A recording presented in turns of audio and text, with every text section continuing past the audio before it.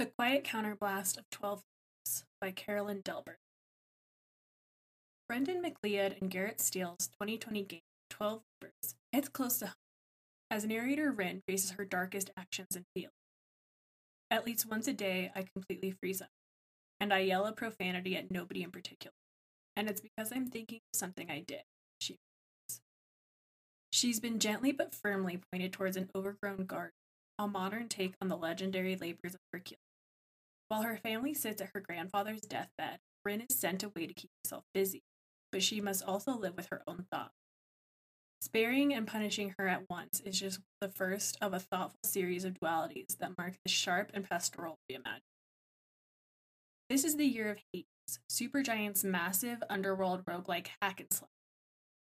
I loved Hades too, and both games place, like Ajax in Sophocles' telling, at the very beginning of the first day after the bad thing has happened. But where Zagreus is a lovable underdog, Rin is no one's hero. She must face her shame head on, and this makes for a bracing counter.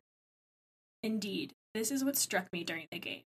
Rin's drunken mistakes and pulsingly bright sobriety are what Ajax faces after he awakens from Athena's ultra-violent glamour. He doesn't remember, but he's still the person who has slain a flock of sheep while hallucinating. Rin's secrets trickle out slowly. She has crashed a car and alienated her loved ones. She has moved back home in shame. But the texts from her mom are unfailingly familiar and loving, revealing a narrative tension. Hercules, Heracles in the original Greek, is himself a duality. He's both mortal and god, larger than life but smaller than heaven, and subject to a machismo-flavored Madonna horror complex. This duality inspired McLeod, who says that he found value in the distance between classic depictions of Hercules as a privileged, overpowered cautionary tale versus modern explorations of him as almost a super. The nature of Hercules' labors changes a great deal as you twist the focus on what preceded them. Mechanically, this game is straightforward and thoughtful. Rin's text updates from her mom punctuate her day-long task to clear moss, leaves, and plants from a private garden full of overgrown statues. Rin's thoughts pass in interactive fiction style at the bottom of the screen. McLeod has paired a chilled palette of pixel art with the iconic fonts of Pixel Maestro Chevy. Scrubbing moss from the statues involves sweeping over them with the mouse or even a finger on a touchscreen, and satisfying pieces fall away.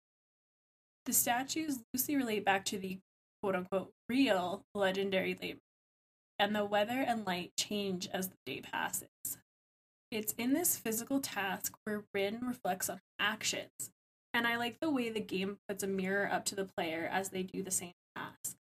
Rin has made mistakes, starting with the dark version of drunken party antics and escalating from there, and she has returned home to her parents with a lot of both shame and urges towards denial.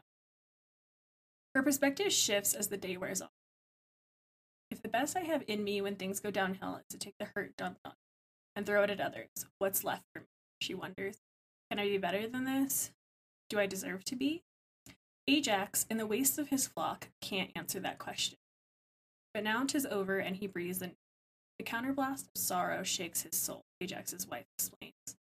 And while Ajax doesn't survive the day, our hero, Rin, uses her time of reflection to build her moral back up.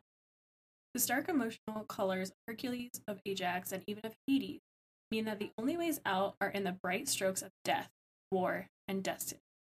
Back in the real world, Rin only has to muster the guts to make it home and say she's sorry. It's still